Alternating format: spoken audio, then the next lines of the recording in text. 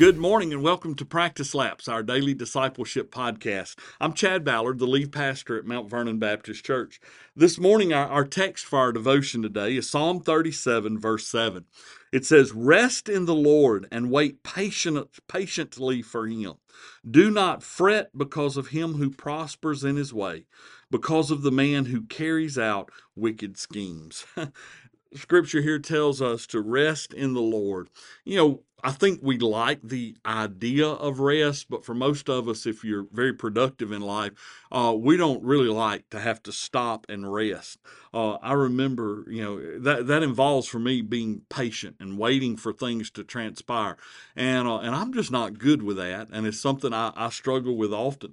I can remember planting a garden, and I love to garden, and I remember one of my early gardens I planted some potatoes, and I had a long row of potatoes planted in my garden, and I wanted to see if they were growing because it's hard to tell. You see the sprouts sticking up, but potatoes are root crop, and so it grows underneath the ground. So after a little while, I would go out there and I would peel back the plant a little bit with a shovel, and I'm digging up to see if there are any potatoes there. Well, I learned the hard way. You can very quickly reduce your potato crop by half if you can't wait until the right time and you're digging up your potatoes before there are potatoes there.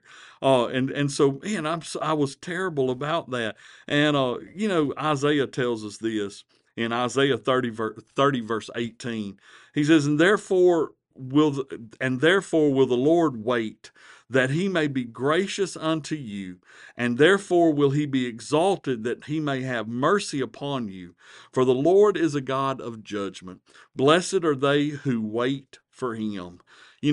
I will just tell you today, no matter how quickly you want life's potatoes to start making, the fact of the matter is you're not going to hurry God, because God is not interested in time.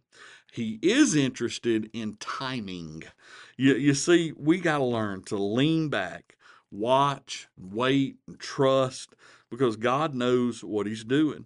And so, as hard as it is, and believe me, as much as you may hear this and say, "Preacher, I don't know about that," let me tell you, I struggle as much as anyone with this. But thank God that he's heard every one of our prayers. Thank him for the process of waiting. Thank him that no matter how long you have to wait, you can rest assured that God has not forgotten you. Thank him for the opportunity that he gives you to learn to trust in him as you do wait.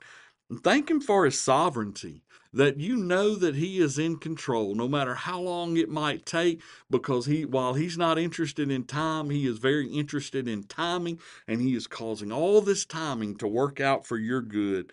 And thank him most of all, I think, that he knows better than we do what ought to be and when it ought to be. And let's learn to rest in the Lord. And that's today's practice lap. I hope it helps you to run the race well.